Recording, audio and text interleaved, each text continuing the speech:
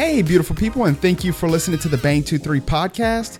If you find this funny, entertaining, or insightful, feel free to leave us a review on Apple Podcasts, or if you want to make my day, go show us some love on our Instagram page because I love each and every single one of you.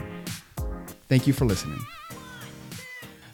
So I'm joined by my newest buddy here, Noah Healy. Noah is a market designer, a game theorist. He studied engineering science and nuclear engineering. And he's also developed the coordinated discovery market, which is a patent pending market. Thank you so much for joining the podcast, Noah. Thanks for having me here. So you're pretty deep into like math and science. What initially drew you to the topic? I can't remember a time not being drawn to the topic, I suppose. I guess in my early childhood, I just kind of, wandered around and played, but I had a mathematical facility more or less as soon as school started. And I've always found that relatively simple and absolutely fascinating. Science also was a part of that, but mathematics is always been just a real love of my life, and it's infinite in its extent. So basically, you just dive in and you just keep going until you run out, because it never will, and then you dust yourself off and dive into some other part of it.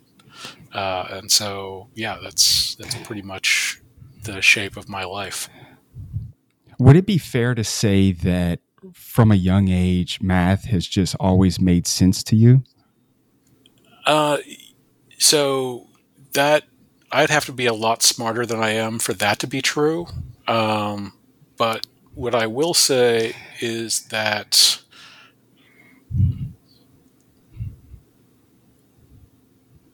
sort of the way we do pedagogy in this country, we start with counting and arithmetic. I had some extra, types of courses that were in because I was in the gifted programs. So we had some set theory and some other things like that. And I found those tasks always pretty straightforward.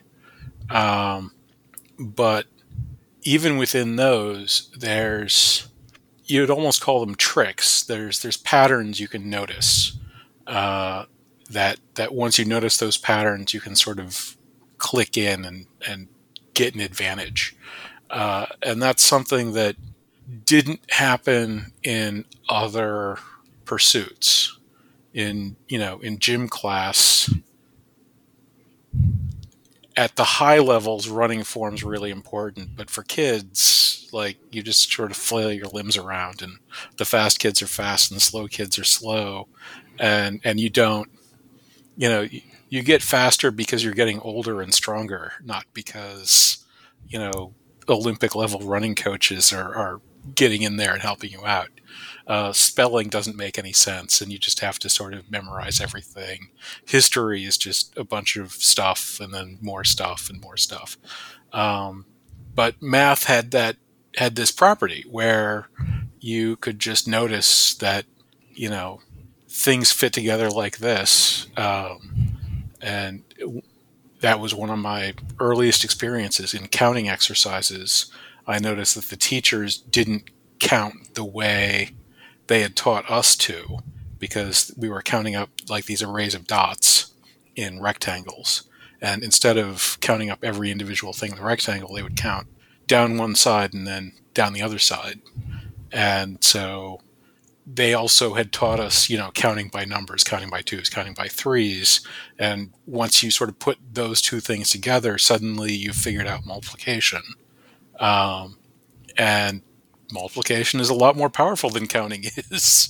So those sorts of very elementary discoveries are available at the very beginning of mathematics. And like I said, because it's infinite, they just keep being available from mathematics. So it's this thing that, yeah, you keep the better you get at it, the more better you can get at it, sort of thing.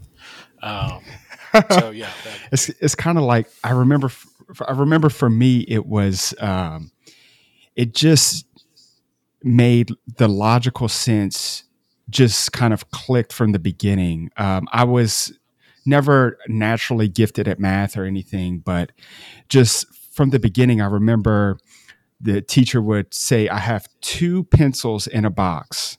And then I put three more in that box. How many pencils do I have? I would say, well, you have five. And we say, okay, this is addition. I'm like, oh, okay. So that makes a lot of sense to me. And then say, well, if I had two pencils and I wanted to put two pencils in that box three times, how many pencils would I have?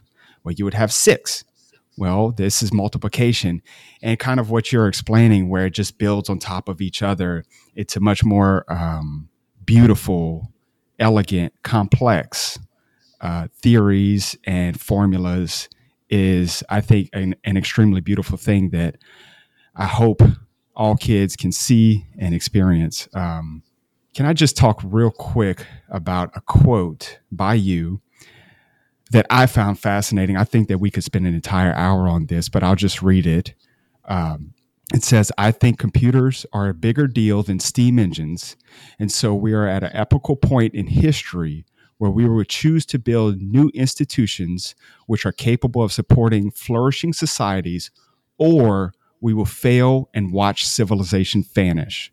You say, I have a coherent proposal on how to have an economy at least. This is fascinating. It's super fascinating. I think we could break this down word by word, but I'll start off with the part which you say we are at a very important part in history where we will choose to build new institutions. Why do you think that this part in history is so important? well, as I said, I think computers are bigger deal than steam engines. I think there's been three serious turning points in human capacity and organization. I think they are the agricultural revolution, uh, when people moved to getting their calories primarily from working the land rather than sort of living off of it.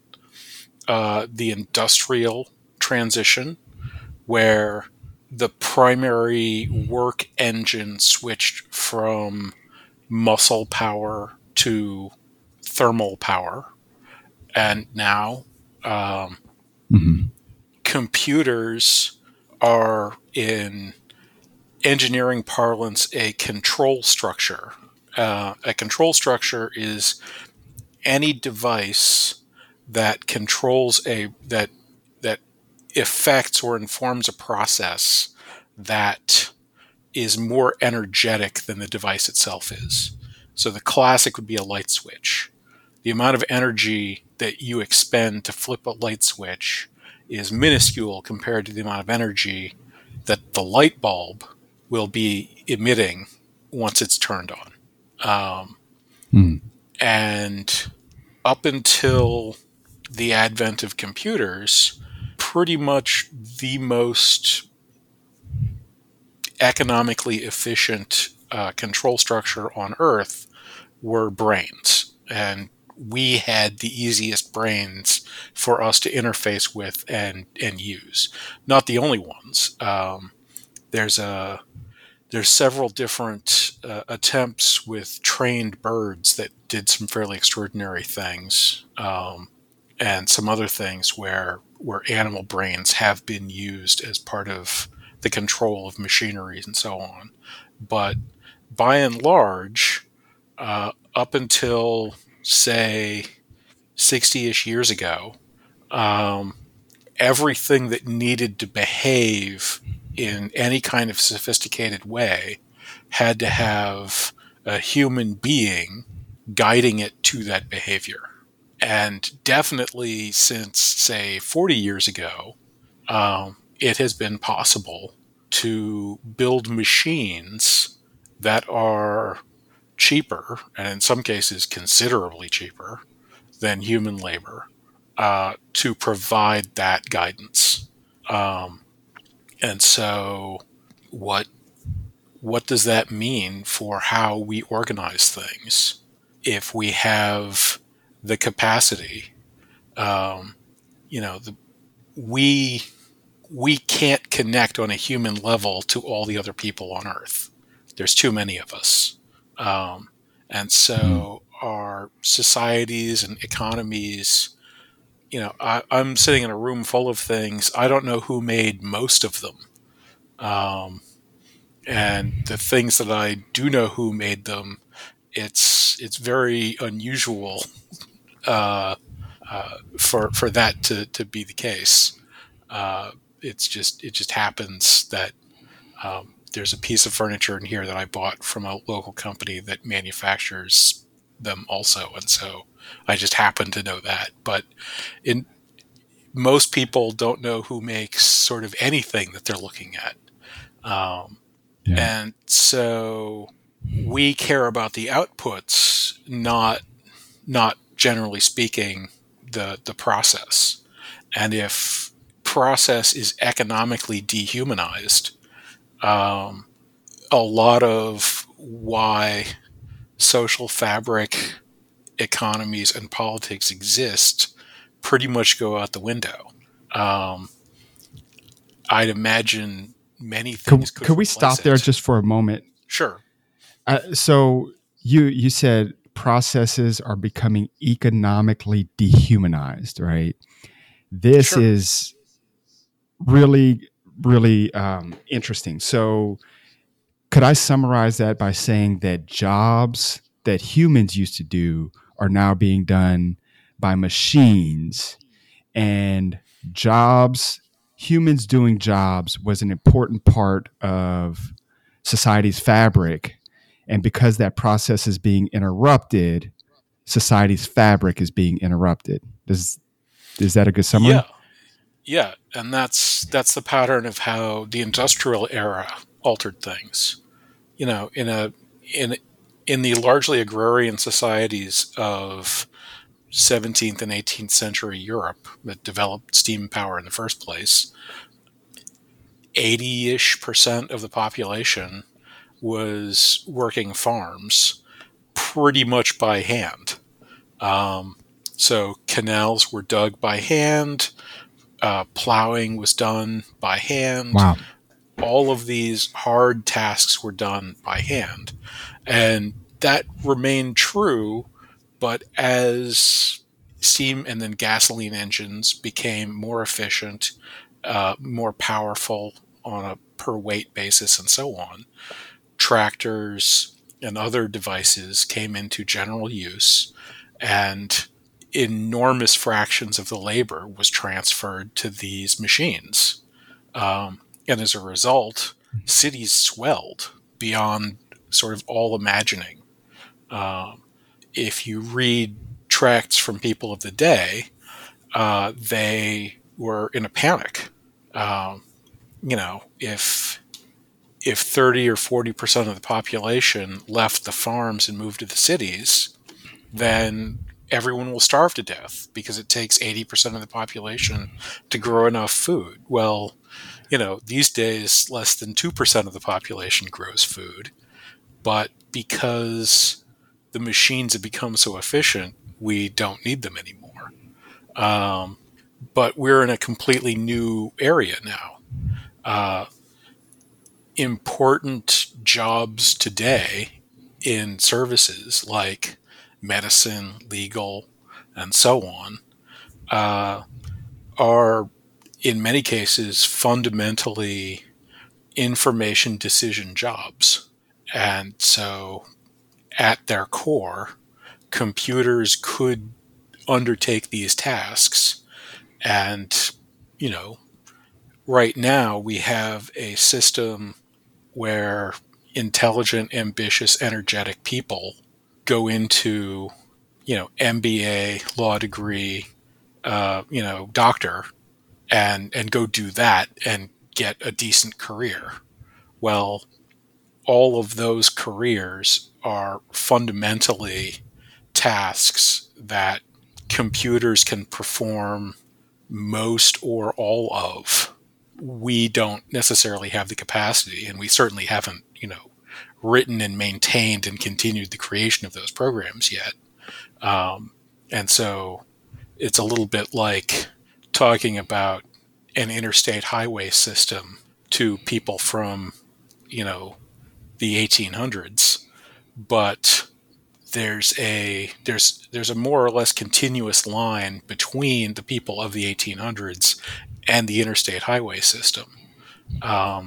You can see it from there, and as I said, we're somewhere between 2 and 3 generations ish into this cycle. We aren't anywhere near actually utilizing the capacity of these things that we already have, and we're not anywhere near reaching whatever the actual limits of our capacity to create these things are.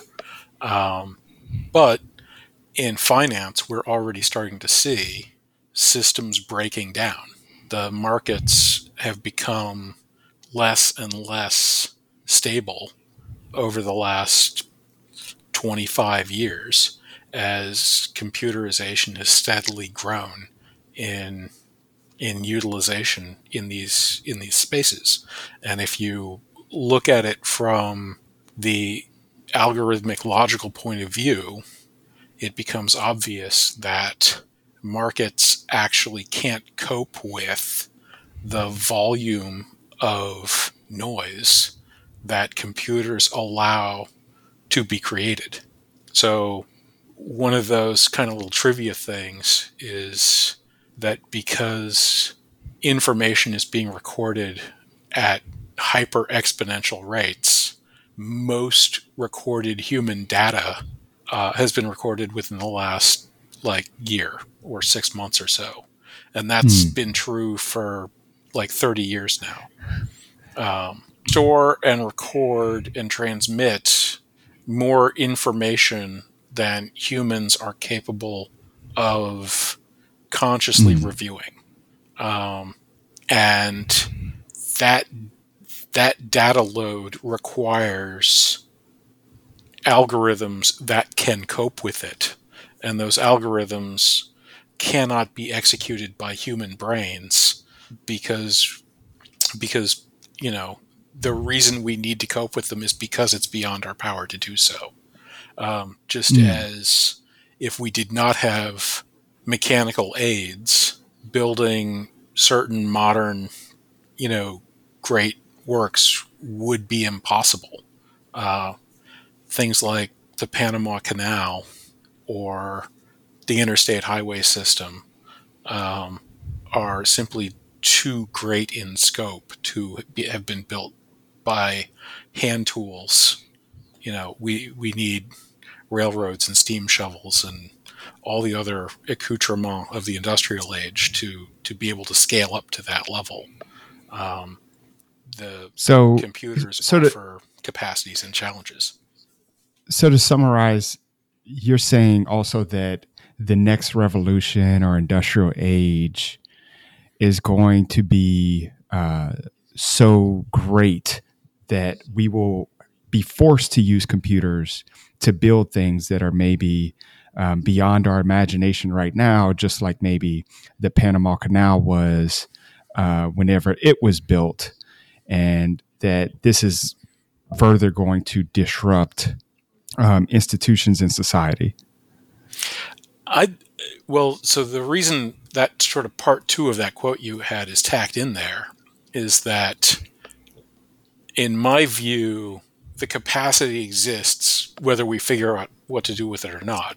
And that capacity is what's going to rip apart the institutions we've actually got. Just as the societies that had existed prior to industrialization had a political and social order that was based around a certain kind of warfare that could occur pre-industrialization and so on, and which was completely inadequate to post-industrial warfare, communication, and travel. And so societies needed to rebuild themselves away Hmm. from monarchies and recognize human freedoms and and and a somewhat more cosmopolitan view of things because travel became significantly cheaper and so on. Um, I don't know what the shape of things that could work in the face of these pressures would be, but I see the pressures.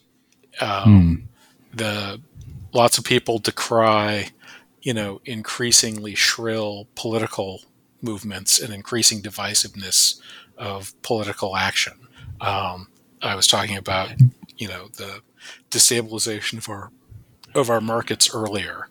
Uh, we have wider spread depression uh, in the face of vastly greater wealth. Do you Um, think that you spoke about the political Anywhere. divisiveness?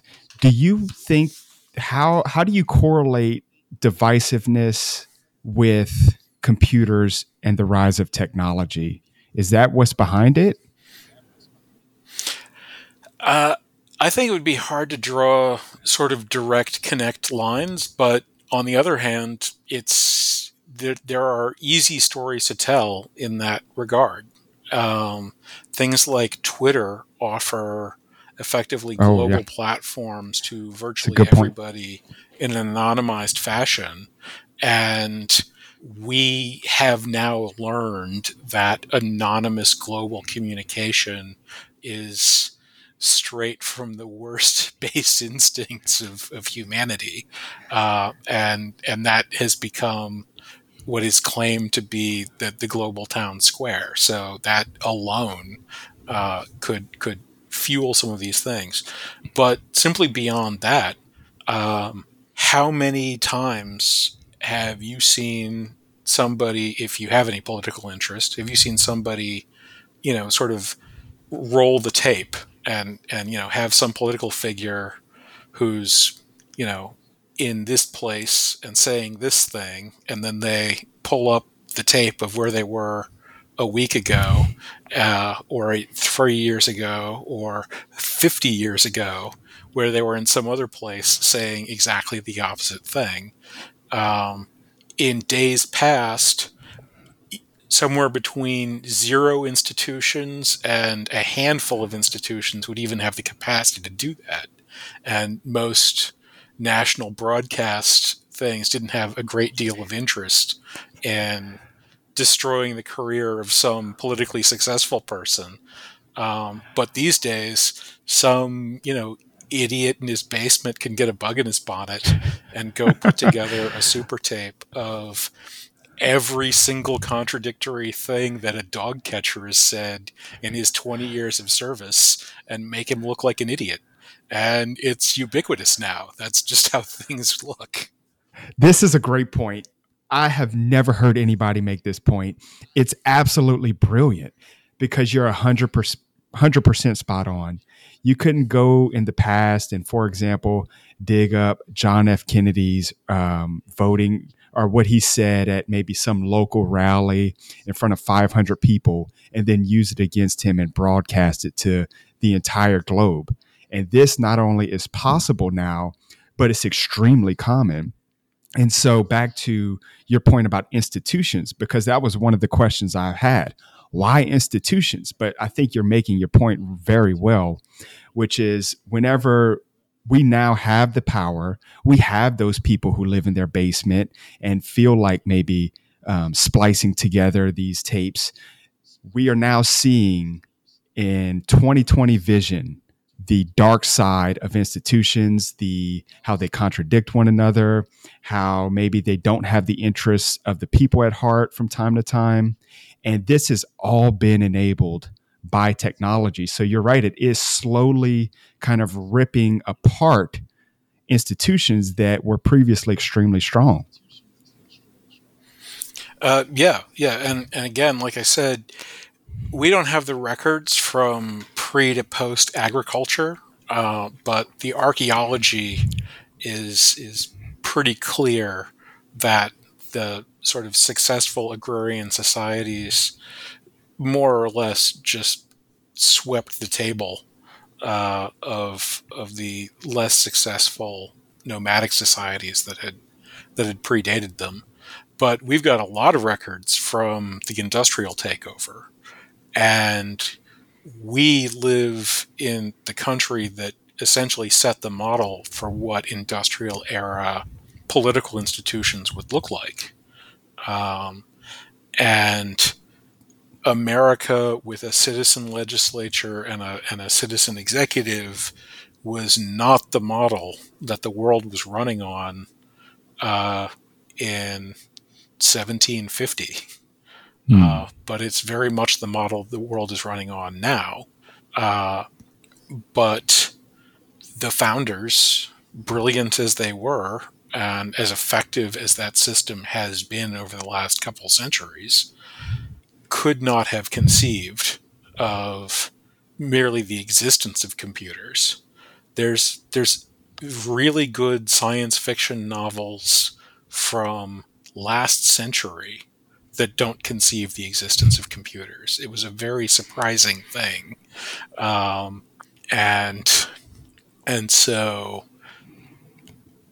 I would expect basically on nothing more than physical grounds, just the tipping point of human brains not being the most economical control structures on Earth, So, from whereas in all previous times they were.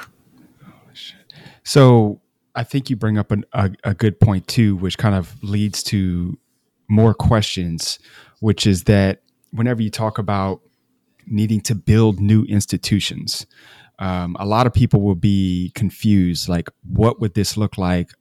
What has it looked like in the past? But you bring up a good point, which America, the creation of America was a new institution that has been adopted and addressed maybe issues with the previous institutions. And maybe we're at a point now where we're looking for the next thing. What is the next America? What is the next democracy? The thing that helps us thrive in a world with such powerful computers and such powerful technology. Could we just run a hypothetical and let's say that for whatever reason we cannot create these new institutions, they won't exist. What you say is that civilization would vanish. What do you think that would look like in practicality? Uh, well, my model for this is pretty much the fall of the Roman Empire, although the Bronze Age collapse is another good example. Um, Trust and economic activity decay, and as a result of that decay, capacity diminishes. That diminished capacity leads to population reduction. That population reduction leads to loss of knowledge. So once you get to there, even if you want to come back, you can't, because sort of human brains can fit the amount of stuff in them that human brains can fit. And a society is made out of the people that it is made up. And most societies don't, have a lot of slack in the system. Mm. So if your society loses a significant fraction of its population, then for a few generations, then you basically lost the brains that have the knowledge in them for how to make that society work. And so, it's not something that happens overnight. Like I said, it takes a few generations to kind of lose data. But the my kind of go-to is that the first city in human history to have 1 million occupants was Rome Mm. under the Caesars.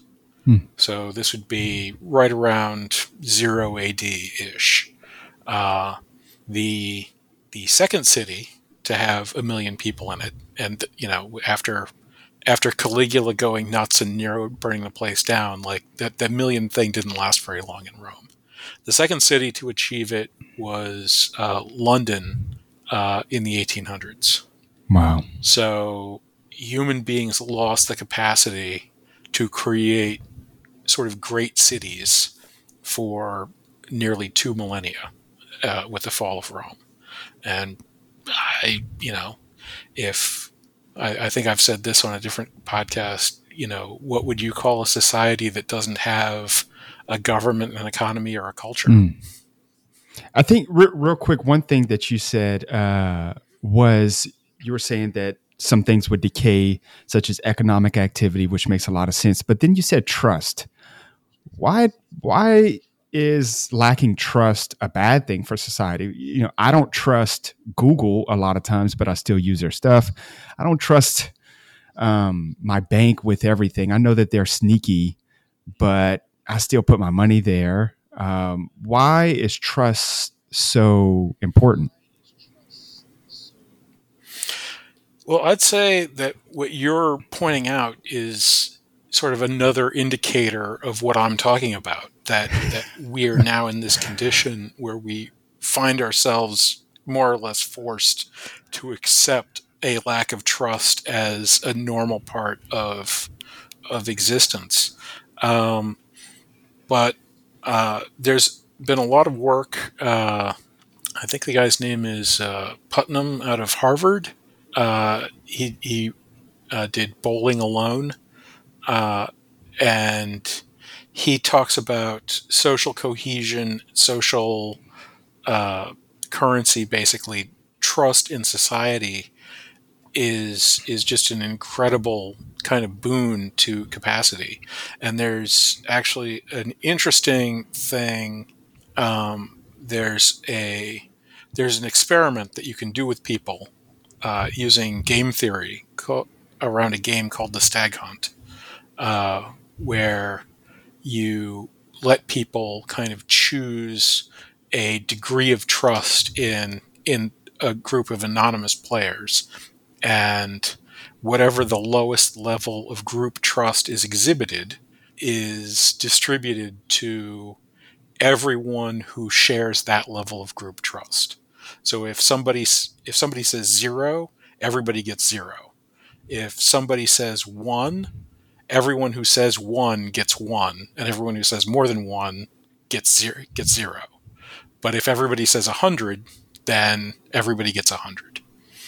And when this experiment is done on people in different cultures around the world, what they find is that there's a strong correlation to what level this game gets played at and the country's wealth.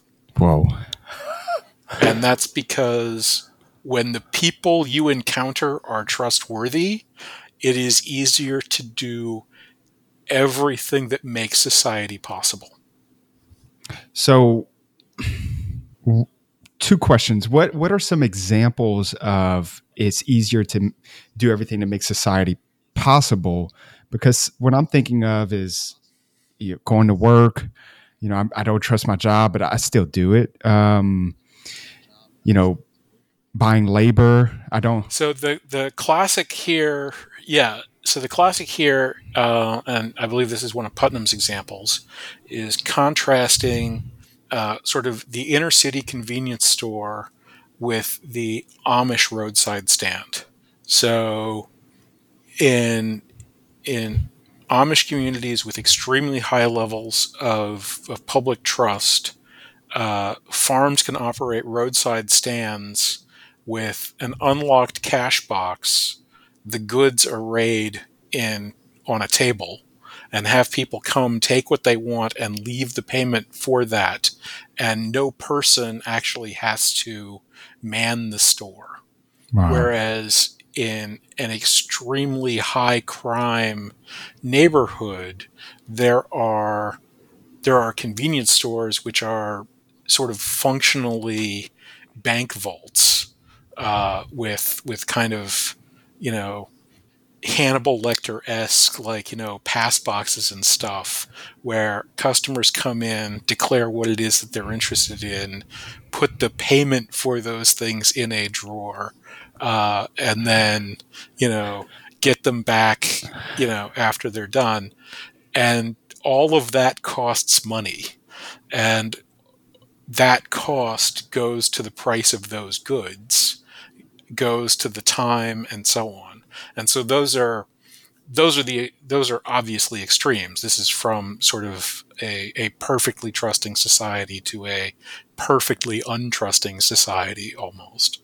Um, but that gives you a sense of what kind of spectrum that we're operating on here.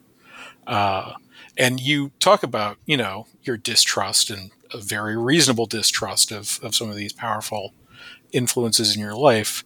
Think about how your life would change if you could find these entities more trustworthy.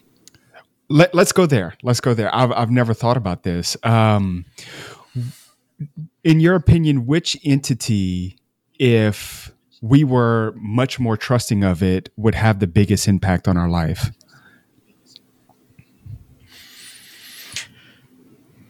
Uh, Would it be like governments? I can't. Yeah. Well, so this is the thing. I can identify basically two institutions that survived the Industrial Revolution. Universities are pretty much unscathed. The marketplace is pretty much unscathed. Everything else is different. Religion's different. Government's different. Cultures are different. Art is different. And so I can't really see a future for institutions that we have. Mm-hmm.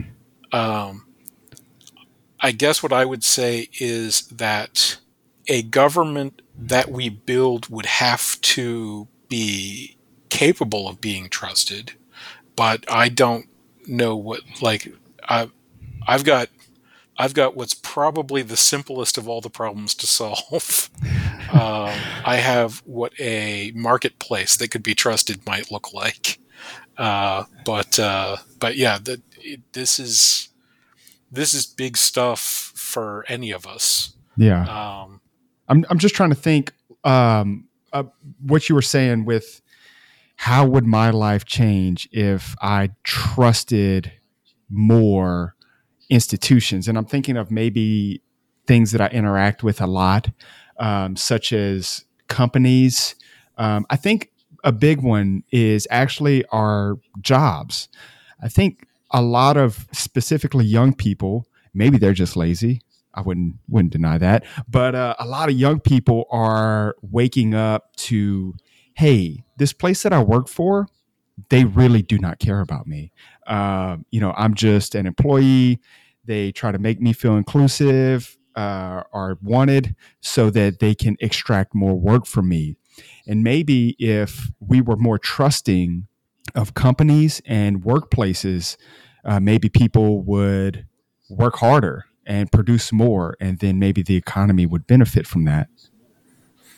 I think that's quite likely, but I think I think the key thing is not so much that it's a responsibility of people to be more trusting in institutions. I see it as a responsibility of institutions to transform themselves in ways that become more trustable. Mm. Uh, and that's where companies figuring out how to behave ethically in in the new space that we're in um, becomes important. And this is particularly tricky because we don't actually know what those ethical principles are. Mm. If you had taken the Bill of Rights to the signing of the Magna Carta, uh, lots of people identify that as sort of a first draft of a recognition of intrinsic rights. But that was not about the rights of man. That was specifically about the aristocrats clawing back and containing some of the prerogatives of the monarch, which, baby steps. But yeah, if you could take the Bill of Rights into the debate about the Magna Carta, um, I don't know how you would have been executed for being a heretic. Like somebody just cuts your head off immediately, or they have a show trial first. Like nobody would buy any of this crap. if you were selling it. But we don't have a problem with the Bill of Rights because we're on the other side of industry, and we have a completely different kind of society than they have. Um, so that's the challenge. What we know is that what we have doesn't have a future. Mm. So what we need to do is build things that have a future that can support us through that future.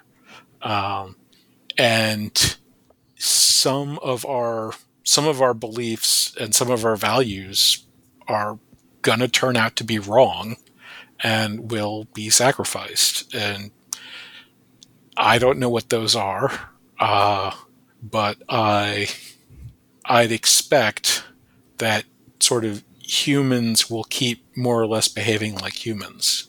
And my evidence for this would be that stories from 5 centuries ago, or 10 centuries ago, or with things like the Odyssey and the Iliad, 3 or 4 millennia ago, resonate with people today. Mm. So it is unlikely that we're going to stop being the sorts of people we are. But where things go in order to create effective governments, uh, in one sense, certain critical features of government should be easier to cope with in a world where there's vastly more information. You could expect, say, criminal activity could be much easier to suppress in a world where everybody's got a movie studio on their hip.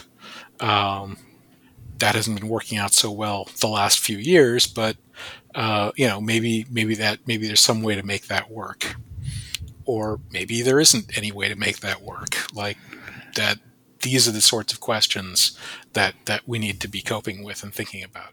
Yeah. I would like to throw a hat into the ring for new institutions, an idea, which is, I think you make a good point as well, which is humans are going to always be humans. Humans are um, pretty scummy people sometimes, not all the time. Um, but what if, here's just a practical example. What if we replaced our tax code with a smart contract, with code, with computer science code? And this is done right now in cryptocurrency. Essentially, you code up a tax code, and let's just make it very simple. Um, we are going to tax on every dollar that is transacted in America 5%. And each year we're going to raise that by 0.5%. If I told you this as a politician, you would not trust me. There's no way. But if I had a piece of code that was visible to everybody, anybody could look at it. We knew that it ran 100% of the time, and we knew that it was irreplaceable. All of these rules can be built into the code. This can be viewed by anybody. A bunch of very smart people can critique it, even maybe suggest changes to help prevent bugs. To me, this was always a very powerful concept because you can't change the code, man. It's logic, and it kind of bypasses a lot of human flaws. Do you think that could maybe be have a future? There's definitely a possibility for uh, the bypassing of human flaws, as you put it, um, resident in sort of the capacities of government. In terms of executing a tax code, um, that's I think there'd be a lot of debate over that one. Some of the possibilities that I see as interesting are, um, juries could be assembled much less expensively than they are today, um, particularly if legal procedure could be encoded in much the way that you're talking about, Hmm. um, so that rather than courtrooms requiring very expensively educated judges to operate, the majority of courtrooms could be operated more or less effectively by a Zoom call, uh, with jury selection being perhaps somewhat more random and wide ranging, uh, and less onerous because you don't have to take the entire day off and go down to the courthouse and sit around, um, because on the fly, communication could be a thing. At which point, the sort of common sense concept of a random collection of collaterally, attached citizens might be radically more accessible as an input to things, Hmm. um, and that something like that could be a valuable component of something like a more functioning jurisprudential system, or indeed a governmental system. Um, if if regulatory or other governmental changes were to occur, um, so say bill markup. Imagine a scenario where when changes were made to a bill, um, the the sort of mechanism would go off, and a random self-selected jury, which would take 20 minutes to assemble, Hmm.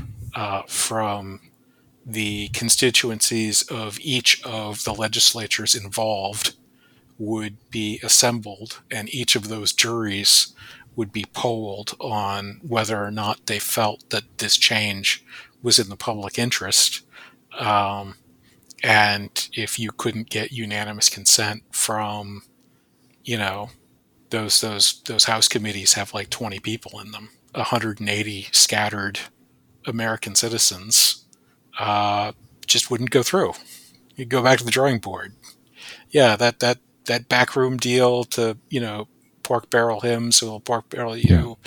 Nobody's really buying it, so go away. So those Yeah. So sorts of things obviously would be completely unacceptable to the existing power structure, but they're very easy kinds of things to build out of the tools that we now have. yeah, I think that's a great demonstration on how to codify something to not only be more efficient but more trusting. Uh, I don't know of another way. I think the solution or a solution is to get humans out of institutions as much as possible. And that sounds scary to a lot of people because they think, oh, the robots are coming. Maybe they are. I don't know. But do you know of any other way, in theory or in practice, that we could run institutions more without human corruption in it? Well, so the way my system works doesn't take humans out of the equation. Um, if anything, what it does is it takes away the abilities that machines, the parts of machine capacity that exceed human capacities that aren't useful to the system. Hmm. So, in one sense, it sort of puts humans more front and center.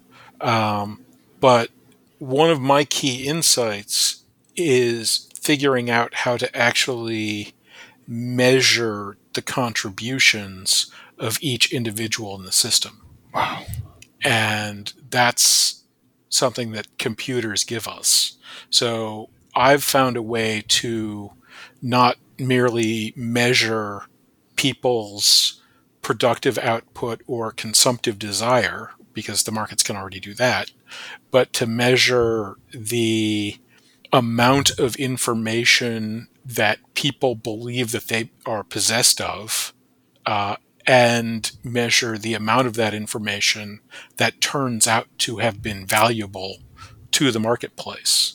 And so by comparing those two figures, I can effectively compute how much return people should get from the marketplace if they're providing sort of less than the average amount of useful information, then they aren't really getting, they're sort of contributing more noise than signal, and so they're not really that valuable, and so they're not compensated very well.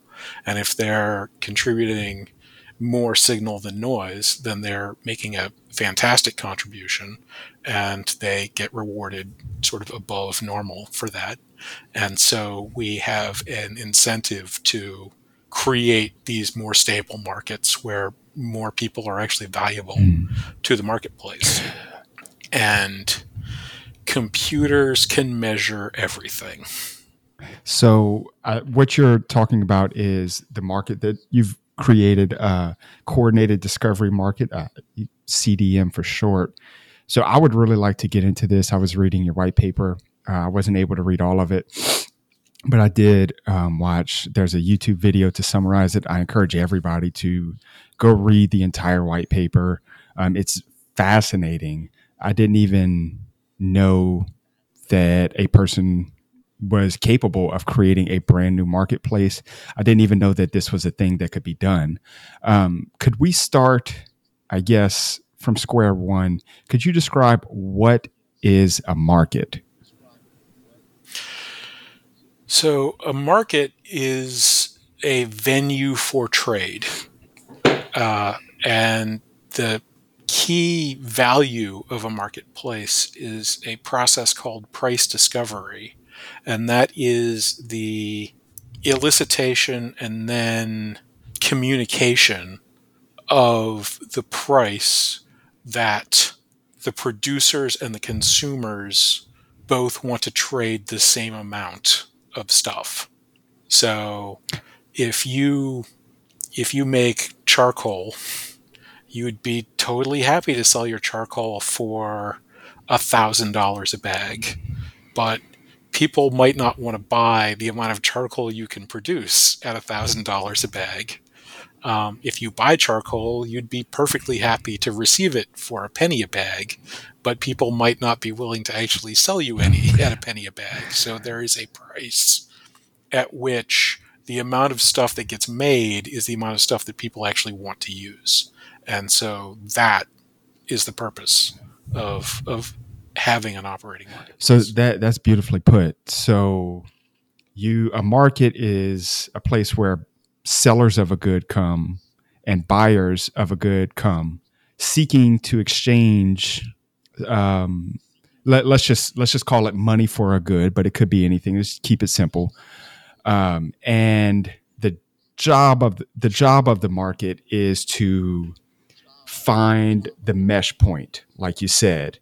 Hey, I want to pay a penny for your charcoal. Well, I want to sell it for 1,000, and the marketplace somehow finds the perfect match where the buyer and the seller walk away, I guess, somewhat satisfied, right? At the very least, capable of remaining in business. Mm. But yes, history suggests that uh, in well-functioning markets, people will be happy to start up businesses on both the production and the consumption side and keep things What rolling. are some examples of what you would consider well functioning markets, and why are they well functioning? Well, today, sadly, there aren't any examples, but up until, say, the 1970s, the major commodity markets were, swings and roundabouts aside, uh, incredibly functioning systems.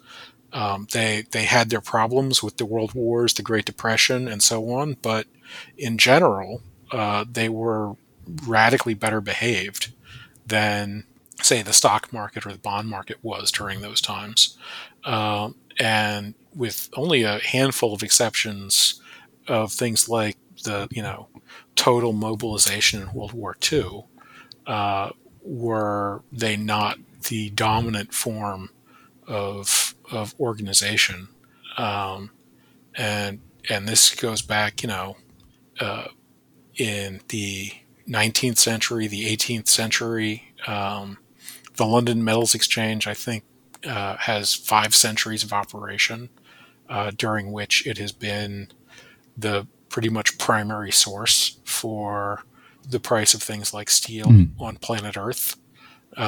So, yeah, I mean, these things have been around for quite some time and have worked pretty well most of that time, although there are some famous and notable exceptions, things like the South Sea bubble, uh, the tulip bulb mania of Holland, and So so you on. said that the commodities market was very well behaved, and that we don't have any maybe more examples of well functioning markets today.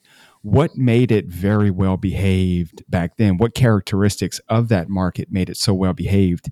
And then I guess a follow up question would be, why are all the markets broken today?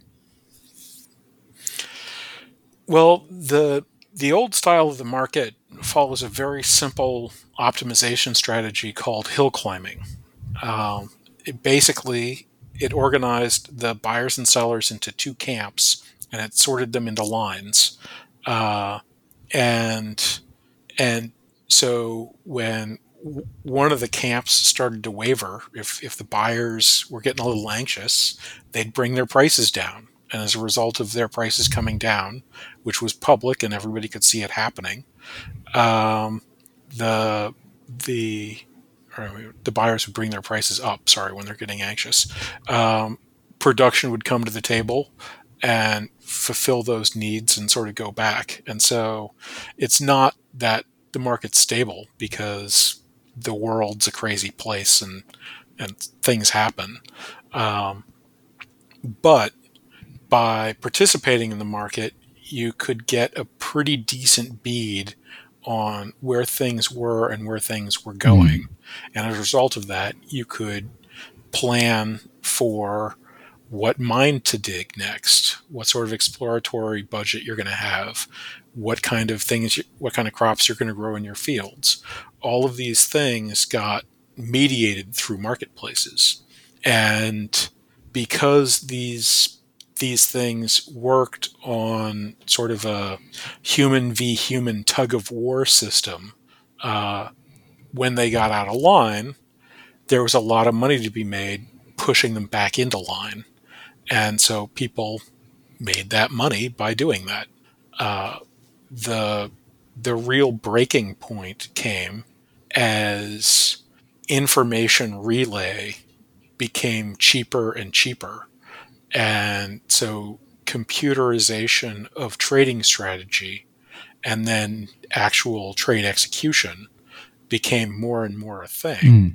That meant that it became possible to increase the volume of trades independently of the actual deliveries. So the historical ratio between the trades that happen in the market, so called paper trades, and deliveries was, say, 8 to 1.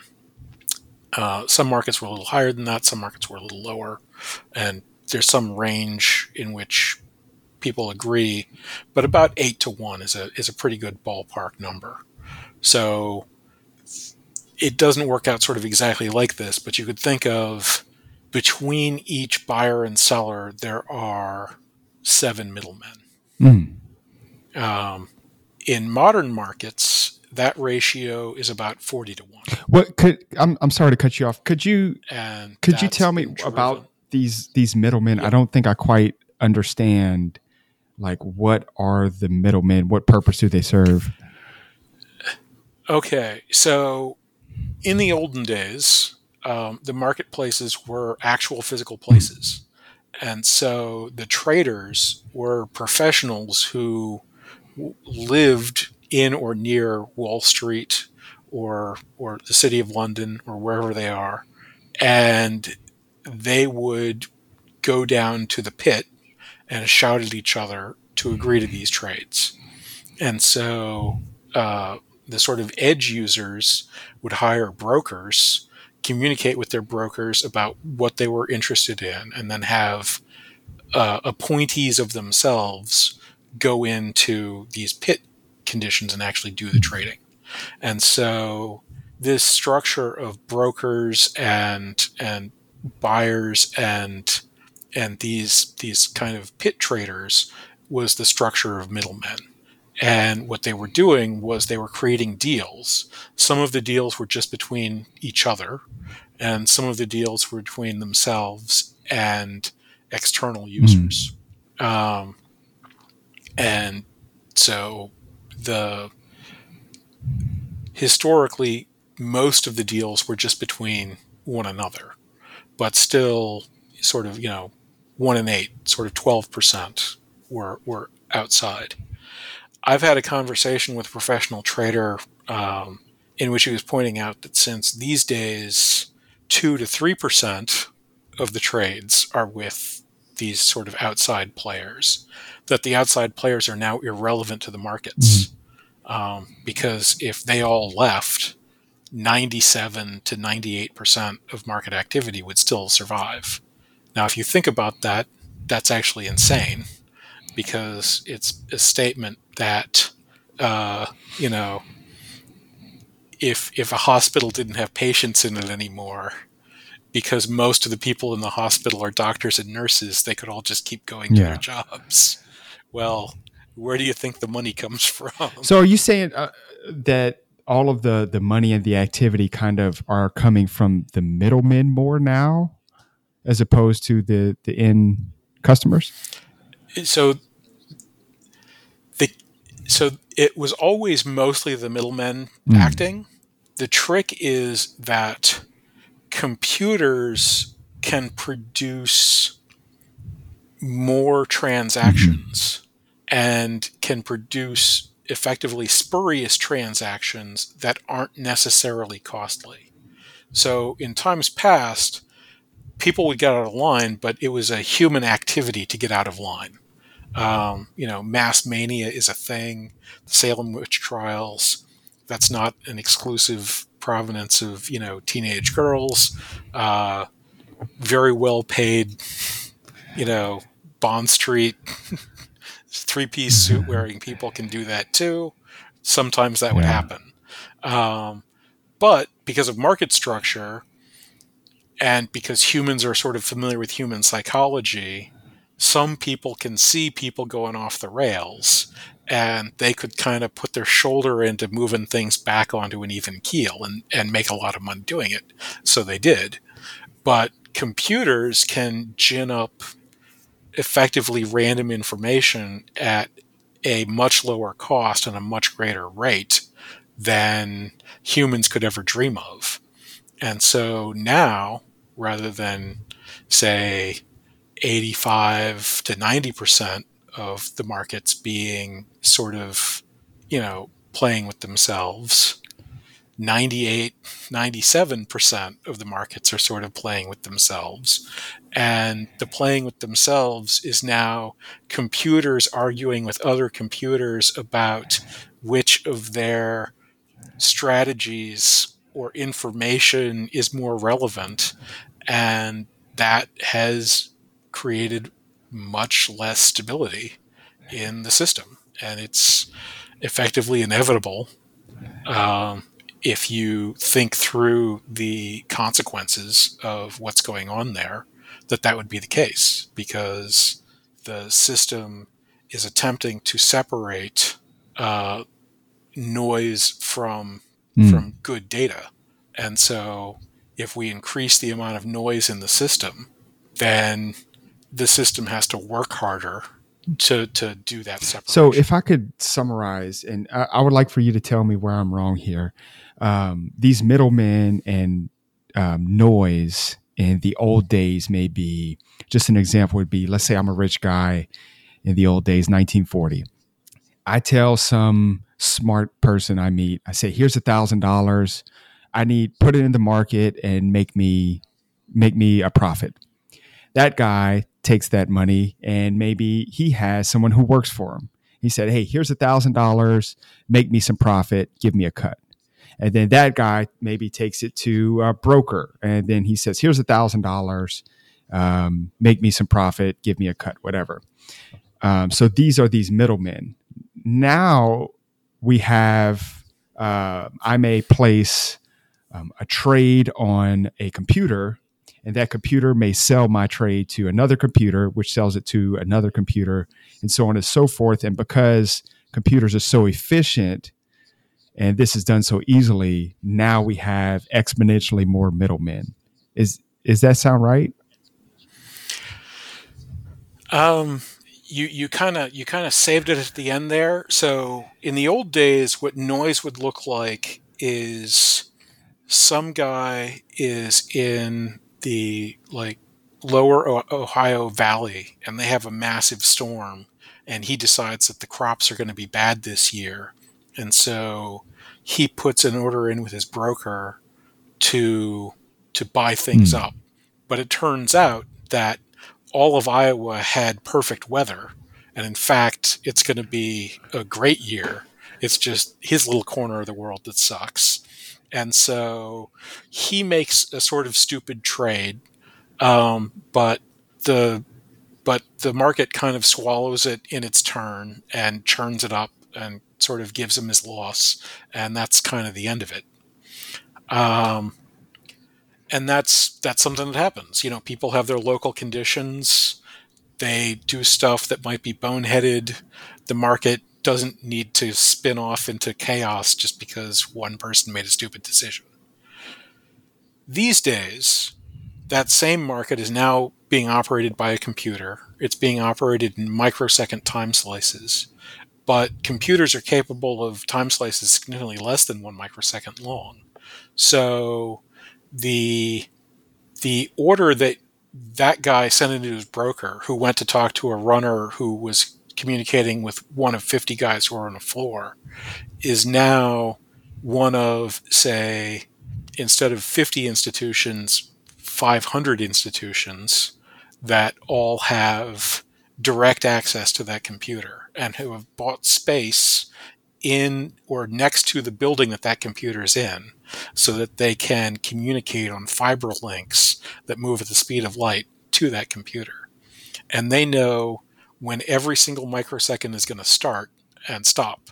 And so they decide to cram more trades than the computer actually can process into the first quarter of that microsecond to see how the computer processing actually occurs over the course of that full microsecond.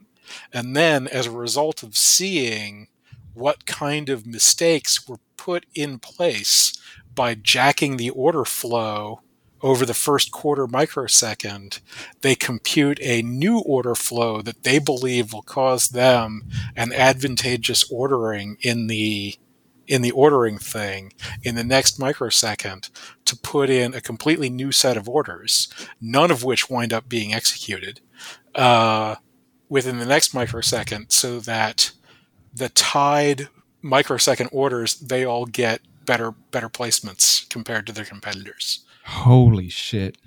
That's the kind of noise I'm This is talking about. incredible. It is inconceivable on a human scale.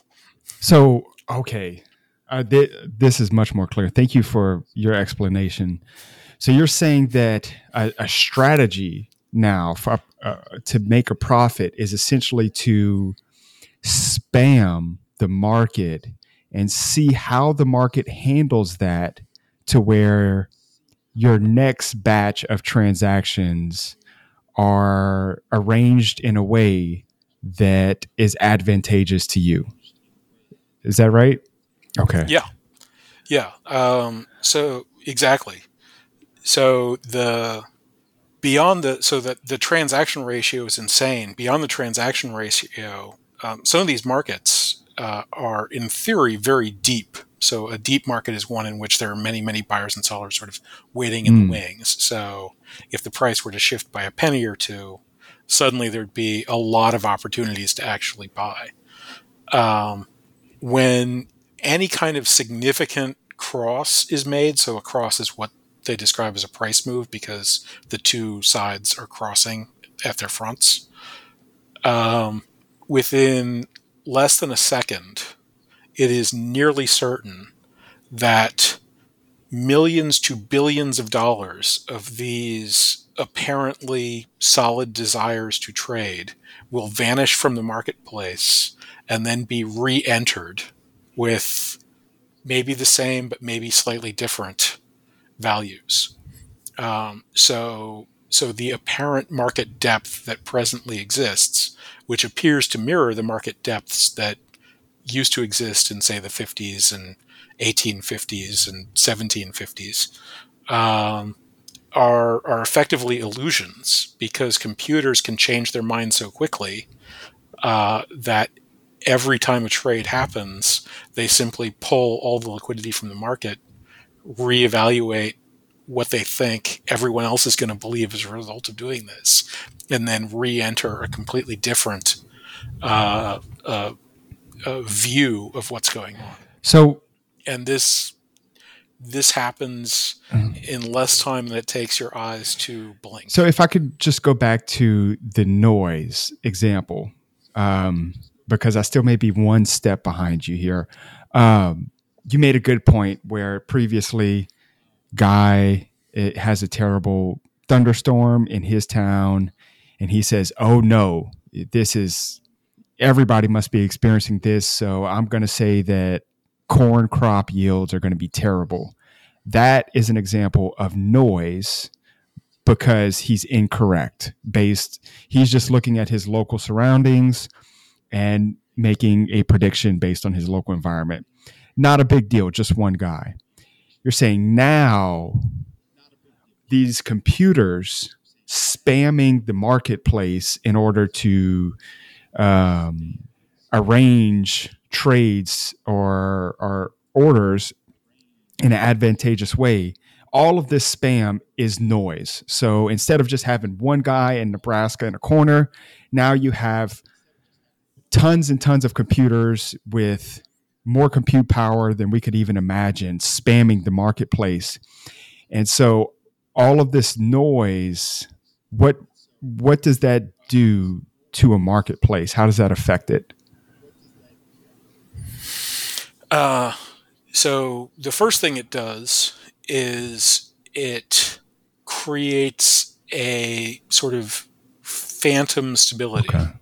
Um, so when somebody that doesn't have access to these kinds of capacities shows up, so now our guy from someplace in the Midwest puts his order Mm. in because of the spam cycle that's actually going on. His order gets noticed basically by all the machines. It gets sort of pushed out of the queue because they're jacking up everything so that they can see things that are happening. But now they get to see it. They're like, "Oh, cool. Some idiot is making a decision in his local part of the world who doesn't have all the information because he can't. Uh, what's the worst deal he'll accept? Because I get to see his deal. I get to see what the worst deal he'll accept is. Cool. Let's make the market look like that's the best deal that's available. And then whichever one of us gets it, we get And it. they suck the I guess spam bots suck And up the that's rest of the profit or the price difference. So if the real price is $10 and the farmer in Iowa says I'll pay up to 12, the spam bots or whatever the supercomputers come in, then he he will will pay pay 12 and 12. they will Yes. net the $2 profit. Holy shit. that's that's Yep. crazy, man. It's brilliant to be honest, but it's crazy. But the thing is, it's not 10 and 12. It's like Yeah. 10 and a nickel. But he's Yeah. paying that nickel. And they're picking it up. And but they pick it up from everybody every which way every time effectively. So a normal person really, I say a normal person, a person with, with less than $1 million, do they just kind of not stand a chance against these guys? Is there anything that they can do to prevent this? No, no, not within the existing structure. So technology does not impact all people equally, and it does not impact all professions Mm. equally. Um, you know, Teamsters get a lot more out of internal combustion engines than sculptors Hmm. do, uh, because you can stick a lot more on an 18 wheeler than you can on the cart behind your horse.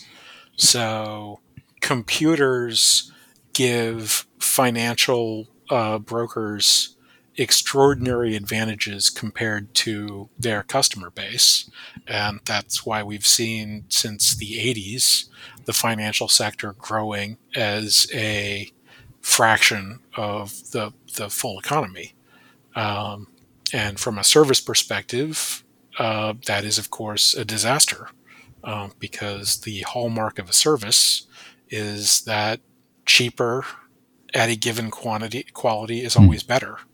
And of course, what we're actually seeing since the 80s and ubiquitous computer availability is that the quality is in decline because the markets are less stable and more expensive, and the price is going up.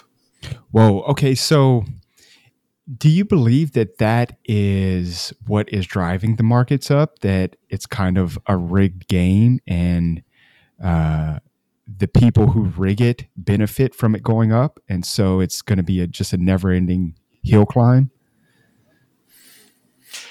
So when you're talking about the markets going up, you're talking about the stock market going up. And I'd say that that's being driven, I think the stock market's increase is being driven by a much different dynamic than this. However, the stock market is prey to the same difficulties that we're Mm. talking about.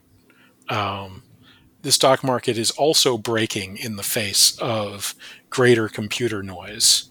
Um, and that's led to a lot of things that have caused publicly traded companies to be operated in ways that would be anathema to people from 2 or 3 generations ago. Situations like uh, Facebook, Amazon, and Google, where the original founders, while they are extreme minority shareholders at this point, have retained the controlling shares in their companies. So they do not have to be responsive to the actual owners of the company, the people who own the common shares, is something that, say, a J.P. Morgan would have vigorously opposed. But we are here Yeah. now, and that's where things are. Um, but the stock market too has this tendency for sudden and extreme swings, and the existence of those sudden and extreme swings are due to this same kind of destabilization where the apparent depth of the market is an illusion because computers mean that the rug can be pulled more or less instantaneously.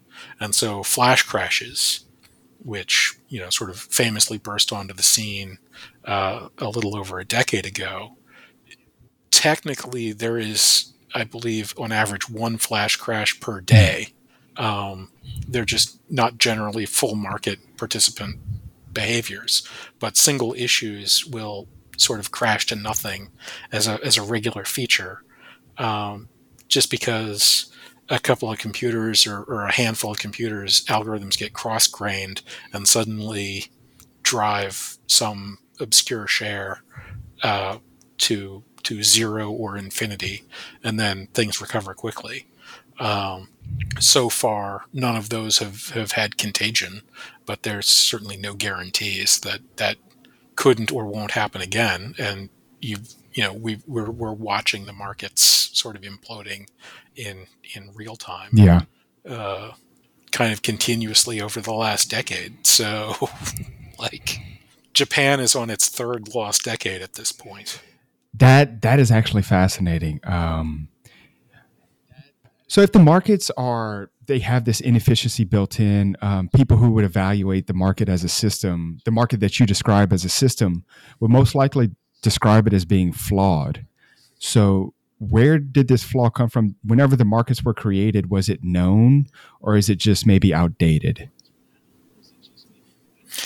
I'd say it's primarily outdated. Intriguingly, we don't know who invented the markets that we use.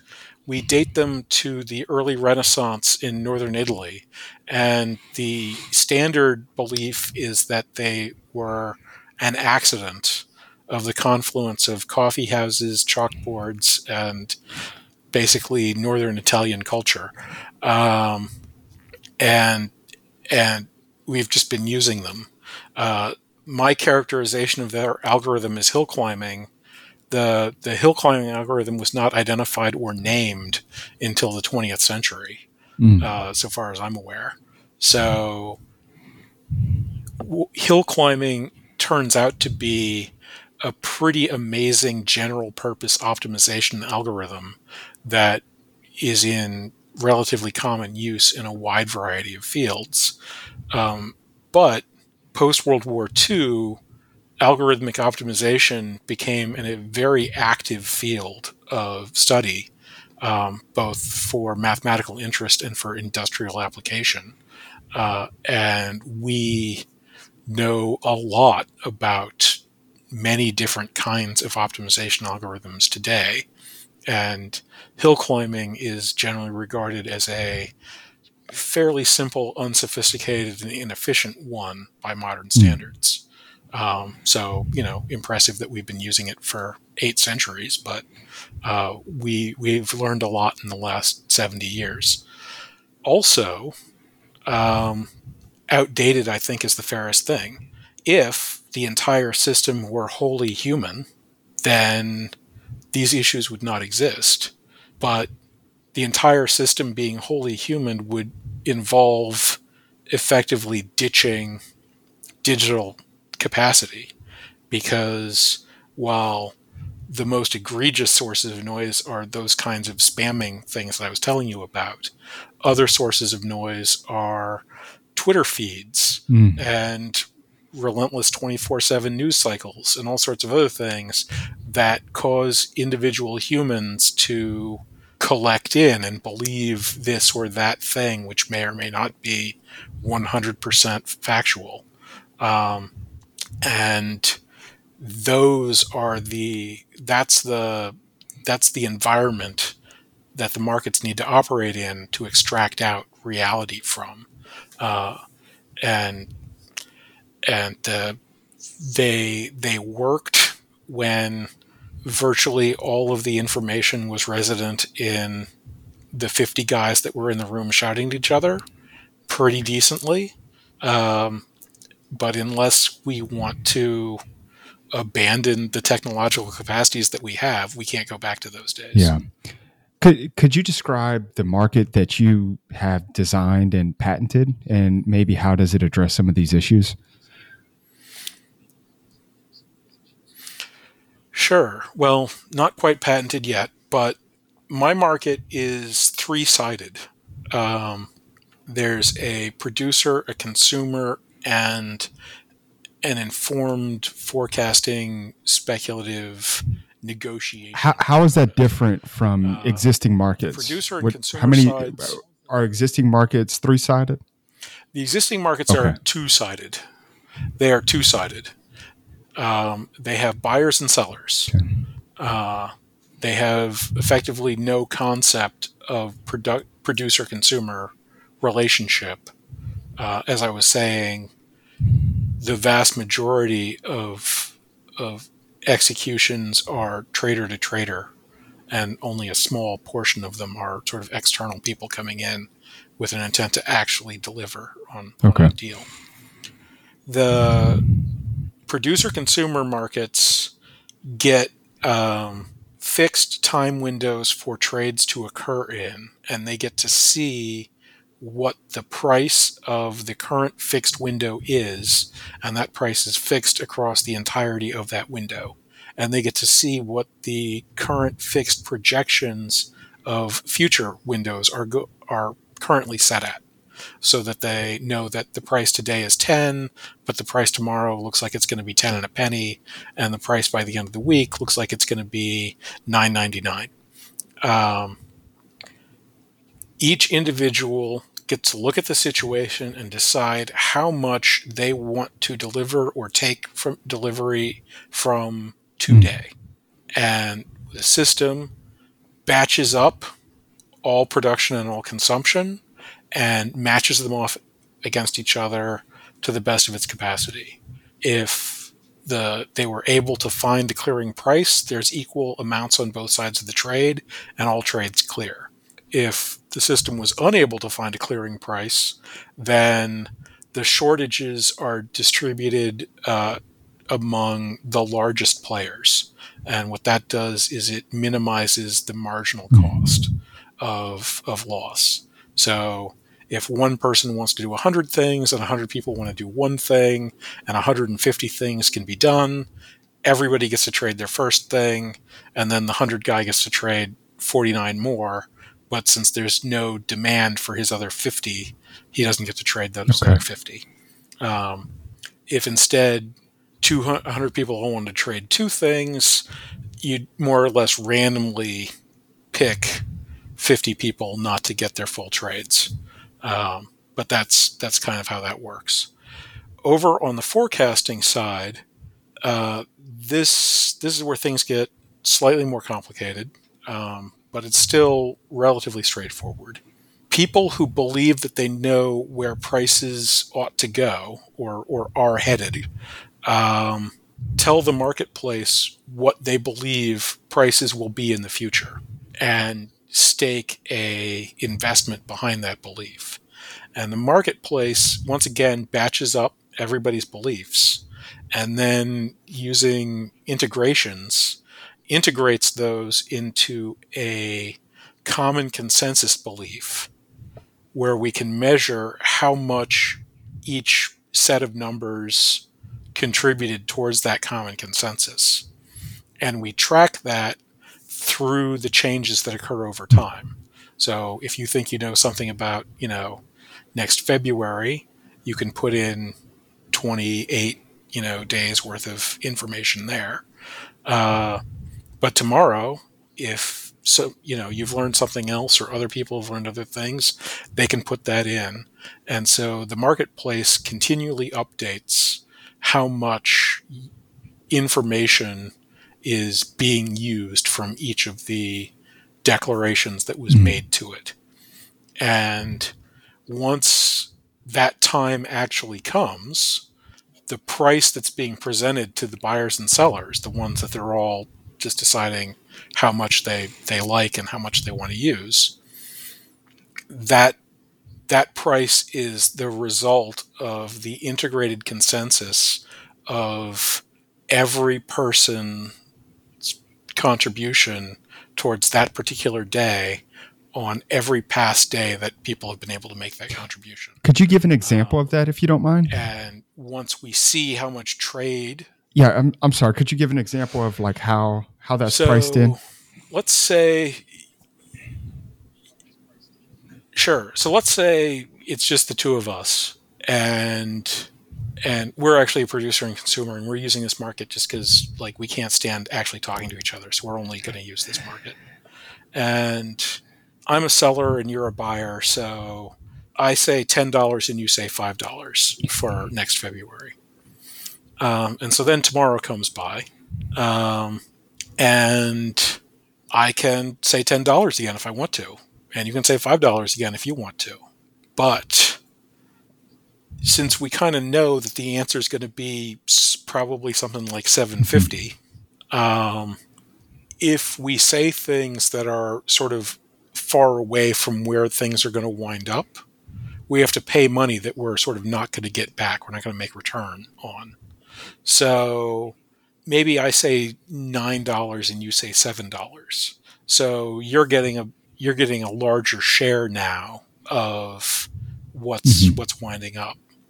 And so then, next week I kind of, say, okay, 760. And and so now I'm getting a slightly larger share, but you've still got your share from before. We're getting sort of a exponential drop off as we're getting towards that, and eventually, maybe in 3 or 4 weeks, maybe in 3 or 4 months, um, we finally agree on the price that we were going to agree to, and the system has a record of how much of that agreement is due to you and how much of that agreement is due to me. And so once we actually trade, the system takes out a commission and then splits that commission up between the two of us based on our shares. So maybe you get 60% of the commission and I get 40% of the commission because you did 60% of the agreeing and I did 40% of the agreeing. And the agreeing is Now, in that the case, the it's moving of the price. So if you're a real, you know, uh, moving the price towards its final destination. okay, so the better predictor, I guess, wins. Nice. Yes.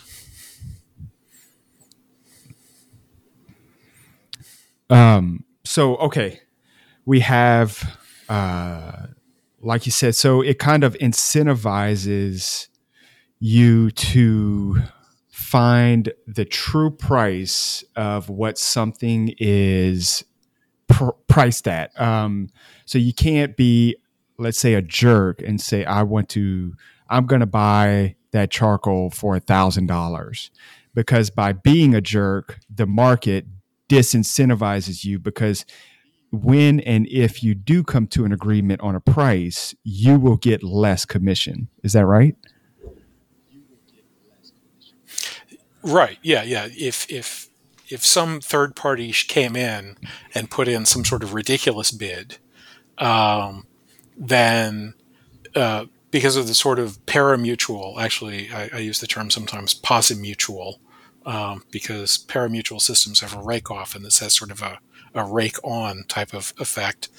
But their investment would essentially become part of our Mm. return.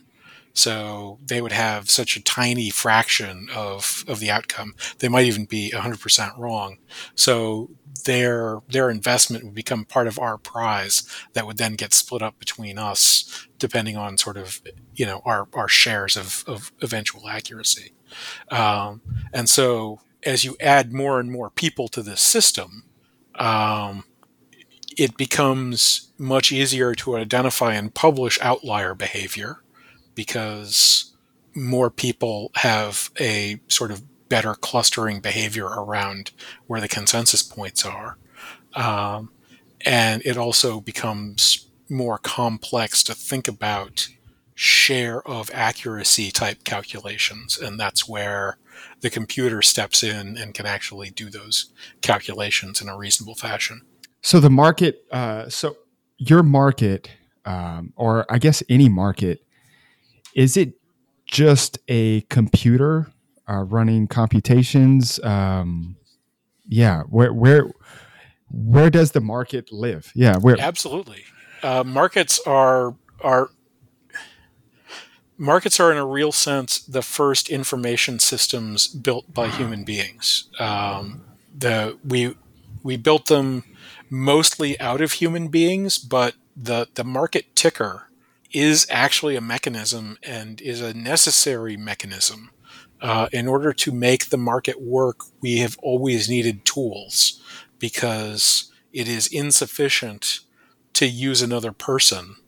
Um, uh, People simply aren't trustable enough, fast enough, loud enough to perform the tasks necessary for a marketplace of a current design to operate. And markets of my design require a more sophisticated machine to run, but that's all it is really. It's this meeting of minds within the machine. So with your marketplace, one thing I don't think I captured or I understood right away was that whenever this negotiation or this forecasting process was happening, you say $10, I say five, you say nine, I say six. Um, each one of those, I guess, forecasts, is the person making the forecast or the prediction staking money? Are they putting anything up for that, or is this just Yes. You have to stake money, and the amount of money that you have to stake is proportional to the amount of money or proportional to the amount of information that is that is resident in your prediction. So, very out there predictions require very large amounts of money because there's a lot more information in them than sort of modest in the zone predictions. And if the market reaches stability, then you effectively lose the capacity to invest. Um, so let's say the market hits 750 and you know it's 750 and I know it's 750. And so we both put in predictions that it's going to be 750. Um, the marketplace would then hand us our money back and say, that's cool, but I already knew that it was 750. You're not offering any new information. So I'm not taking any new. so the marketplace takes each forecast as a piece of information, and you were saying that the more outlandish or the more bold the forecast is, the more money it requires to be staked. And how do you know that it's a bold forecast?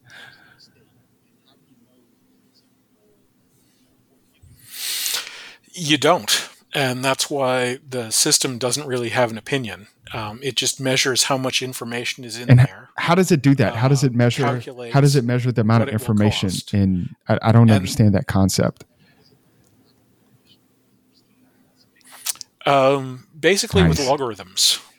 So you take the current valuation, you take the new proposed valuation, you divide one of those numbers by the other number, take the logarithm of that ratio, take the absolute value of that logarithm, and that's how much information is resident. And I didn't invent any of this, by the way. It's well known that logarithms measure the informational difference between numbers. That's incredible.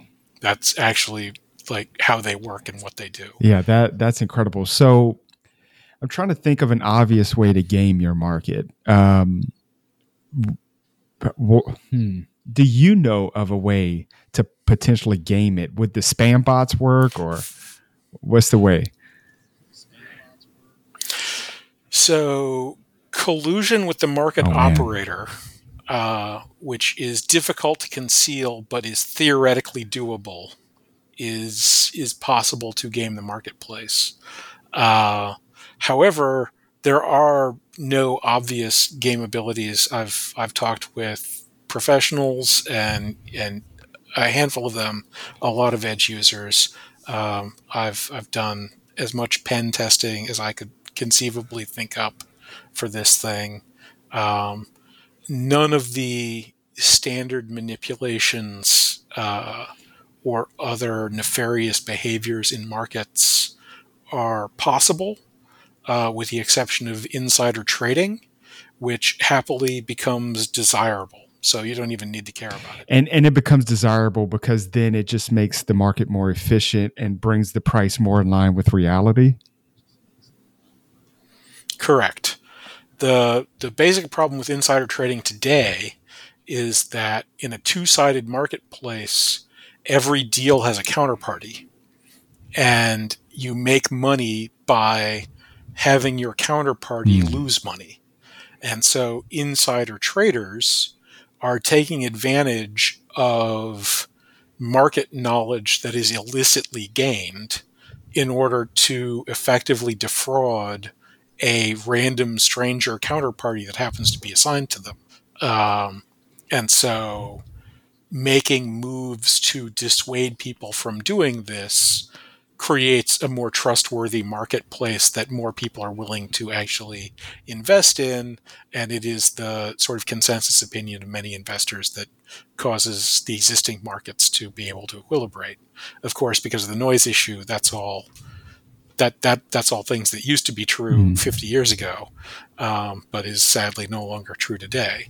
However, in my marketplace, since the only concern is equilibrating to reality, and you're making your money not from some counterparty that's making a mistake, but rather from the broader market benefiting from your knowledge.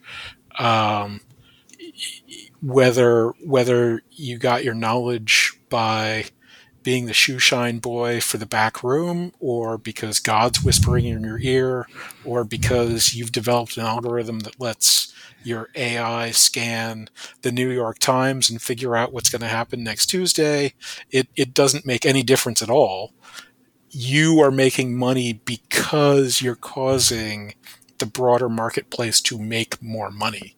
And so whatever is causing you to be particularly good at telling everybody what the future will hold is fine. Wow, this is one of the most genius things that I have heard in a couple months for sure. So, so you have three. You have buyers, sellers, forecasters, and can buyers and sellers move the market at all, or is it just forecasters?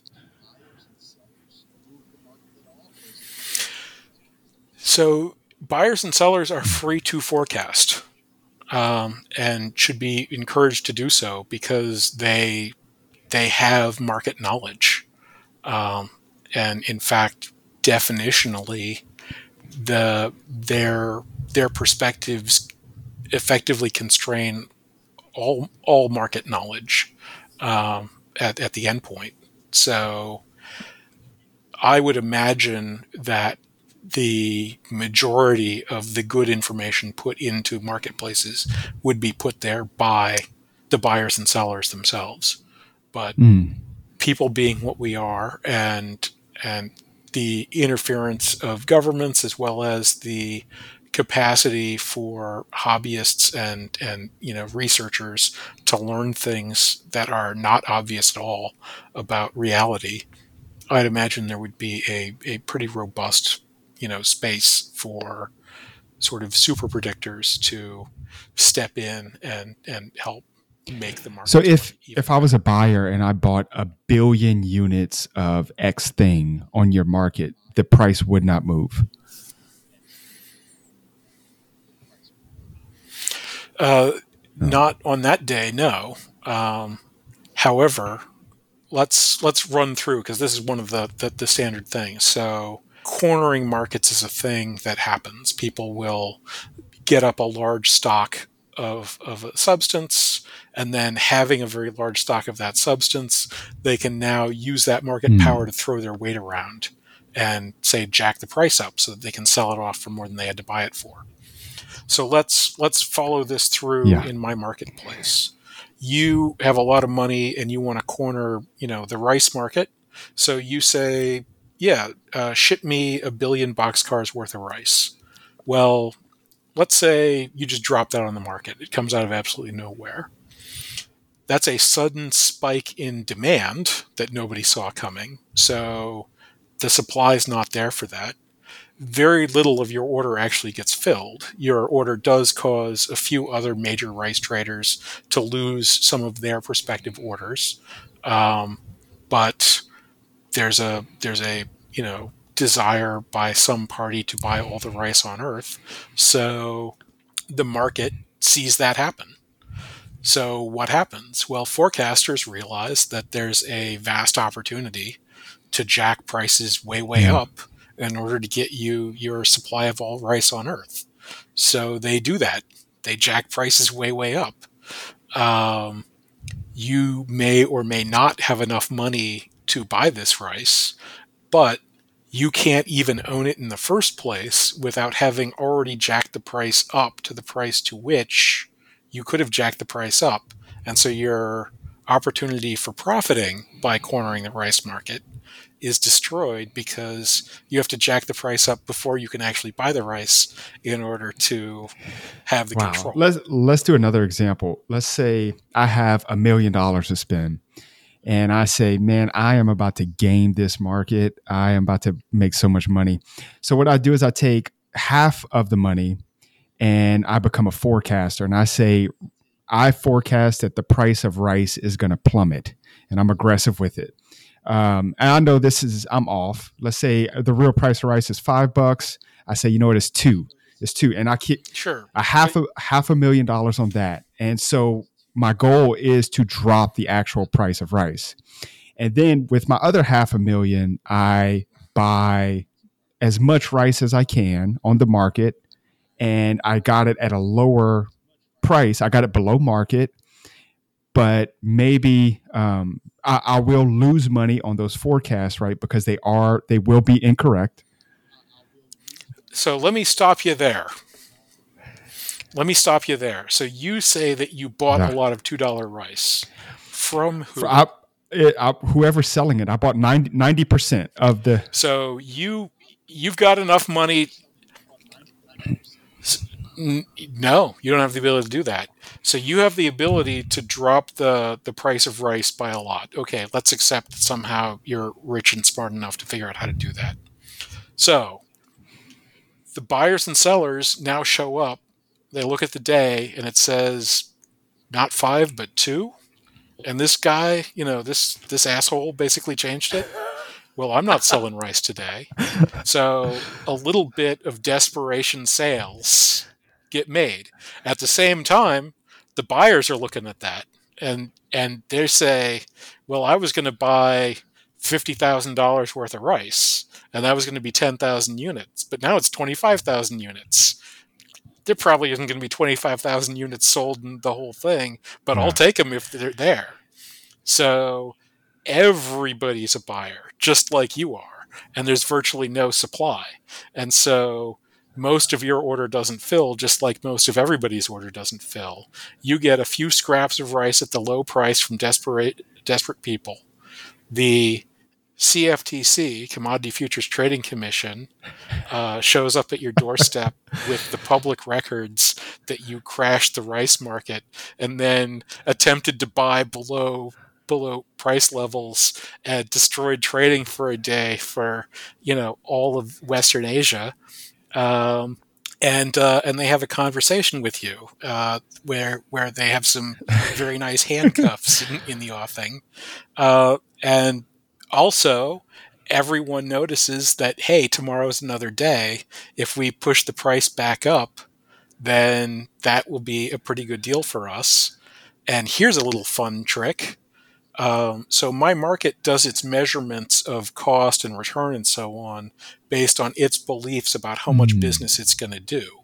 By depressing the amount of business that it did for a day, you update the market's beliefs about how much business it's going to do in the future. So you make it very, very inexpensive Mm. to move the marketplace. So when you move the marketplace off of a good price, not only do you depress trade, you also make it cheap to move it back to the good price. So people who have a lot less money than you did can now bid on your money to reward them for fixing the mistake that you made. So tomorrow, prices go right back to five. You've got a little bit of rice. You have some very interested law enforcement agents asking you some very pointed questions, which have very bad answers. Oh And man, life goes on. what a brilliant system. So yeah, so that's a good point.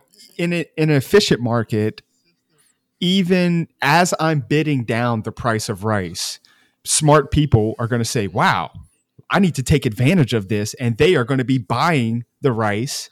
And then smart forecasters are going to say, oh, wow, this rice is underpriced. So they're going to be essentially bidding against me.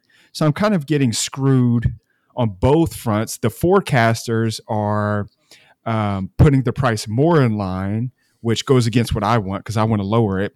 And the buyers are buying up all the damn rice. So the fact that I want to buy so much rice is really screwing me because other people are taking advantage of me moving the market. So it's a brilliant system. And I'm also guessing that all, Yep. and I think this is true with like the stock market and stuff. Are all trades or forecasts? Is this like transparent? Can I like go somewhere and see what other people are forecasting? Not only is it transparent, the system actually works by publishing Mm. its inputs and outputs to demonstrate that it's playing fair and operating reasonably. So at the end of every day, after the system has updated its projections for tomorrow and the future, you can see what all of the inputs were that caused that to happen, and take those on board and make decisions about what you're going to do. And critically, because there's a lot less noise in the system, the size of that system is something that's actually Mm. human comprehensible. So let's run a few numbers here. The the major commodity trader in this country is the Chicago Mercantile Exchange, now called the CME Group, and they have a like Google link cloud application that you can buy that will give you effectively fiber optic download speeds for their their pricing information, which is a microsecond by microsecond picture of all the buys and sells on each side. If you buy the standard plan, which is like 6+ figures, uh, it would take you a day and a half of internet backbone speed downloading to download one Wow. day's worth of trading information. That's how much data is in the existing system. Now let's contrast that with a daily trading CDM. So let's call it 250 business days a year. Each of those days has a single 2 byte integer attached to it.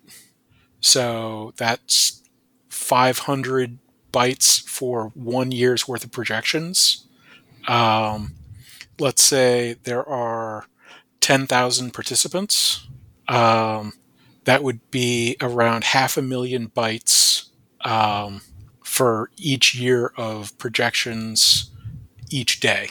Again, 250 trading days, that would be 125 Wow. megabytes per year. Total information in the So to system. help level the playing field, right? So 125 megs.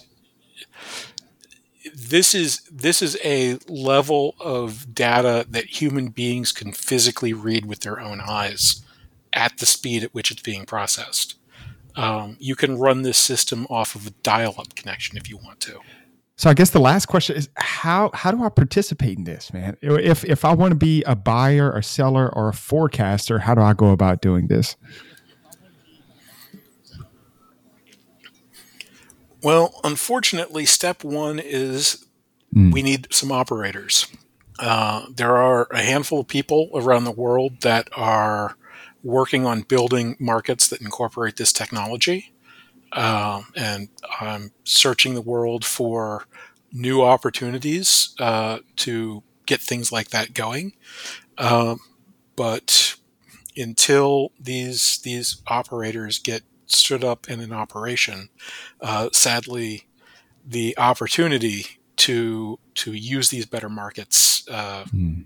won't be That available. is sad because it's a beautiful piece of engineering. It's something.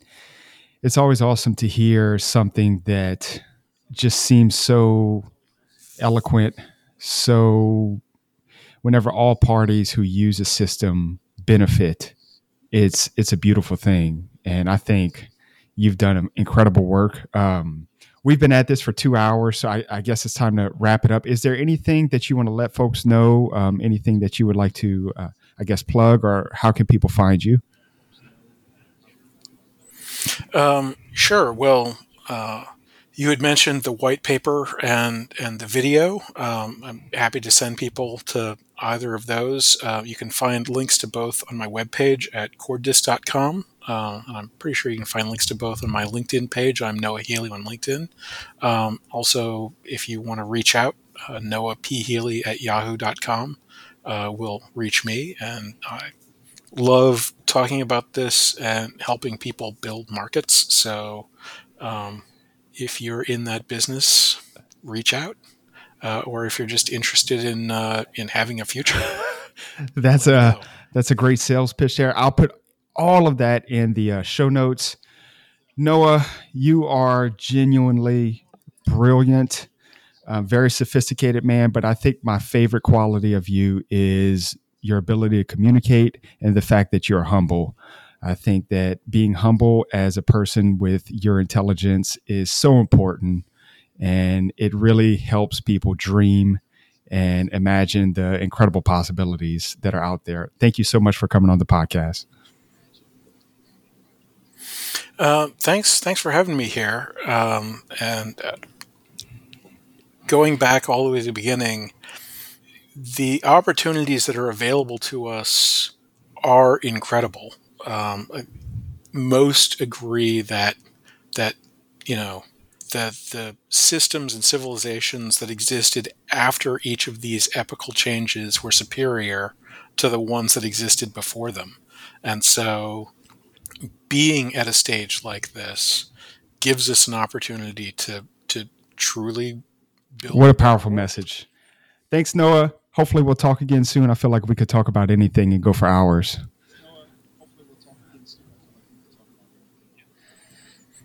Yeah, absolutely. Anytime you'd like to do this again, or even offline, reach out. This Absolutely. this was a great conversation.